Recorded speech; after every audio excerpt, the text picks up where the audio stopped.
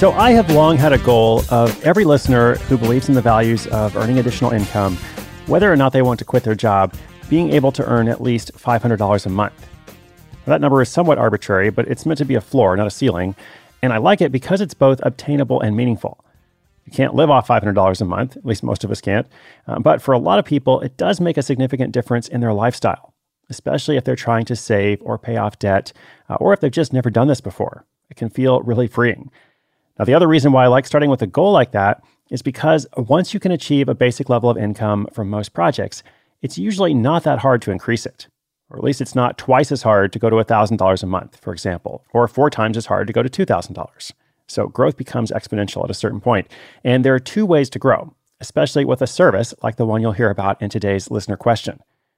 It comes to us from a South Carolina woman who's making money with face painting, and she would like to grow. She would like to make more money by selling more to her customers. What should she try?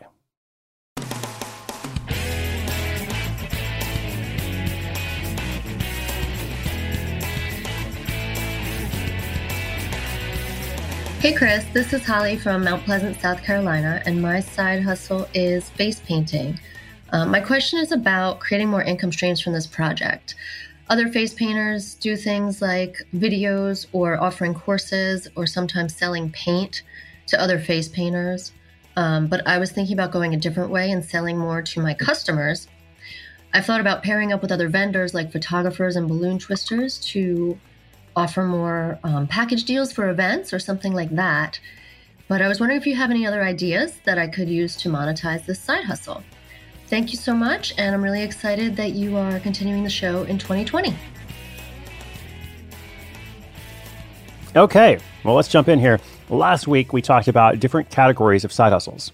We kind of broke it down between products and services. Well, this one clearly is a service, and there's also a clear fork in the road here because Holly wants to diversify her income, create more income streams, so she could A, start making courses and selling supplies to other aspirational face painting artists, like she mentioned lots of other people do, or B, find a way to grow through the service itself. Now, the first one involves a shift towards a more productized model, which is good for a lot of people, but I think it's great that Holly is thinking more about this second approach, expanding more through the service itself, because ultimately you can sell to more customers or you can sell more to existing customers. And much of the time, inexperienced side hustlers or new business owners tend to focus on the first option exclusively. They always think, oh, I have to reach more people. I need more followers. I need more sales. I need more clients. And all of those things are good, but often there's this group of people that are staring at you, just waiting for their face to be painted.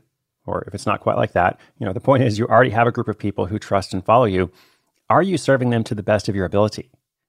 So Holly mentioned partnering up with other vendors or service providers to offer some sort of bundle or package. I agree that's interesting. And the overarching sense I have is that one way or another, gaining more of a foothold, let's say, in the world of event planning is the way to go. When I say the world of event planning, I mean specifically working through event planners, because a lot of people go to an event planner when they're planning a wedding, a corporate event, or any number of other occasions that face painting could be perfect for. And established event planners are often the ones who do the subcontracting. I know that myself from putting on events like the World Domination Summit. With our opening and closing party, for example, I work with a wonderful event planner. Her name is Shauna. She's actually part of our team. And she is the one who goes out and works with the actual talent, with whatever stations we have. She sorts out permits. She sorts out electrical. That's what an event planner does. And so if Holly had a number of package options, like she mentioned, that might become an income stream of its own and potentially reaching some different people than she's not reaching already. Now, if you think of event planners as being your clients, or at least one client base, how would you find them? That's the next question, which is likely through some form of networking. It could just mean reaching out, being friendly, explaining what you do, or perhaps showing up at some kind of trade show or similar. This is a business that's built on relationships, especially in terms of working with those event planners, and being dependable and reliable goes a long way in getting repeat gigs and referrals. So that's my idea for Holly. Thank you so much for calling in. Listeners, do you have a question? Come to sidehustleschool.com/questions. As you can tell, we're featuring them throughout the year, along with updates from other listeners as they launch their projects. Thank you so much for listening. More is on the way. My name is Chris Guillebeau. This is Side Hustle School.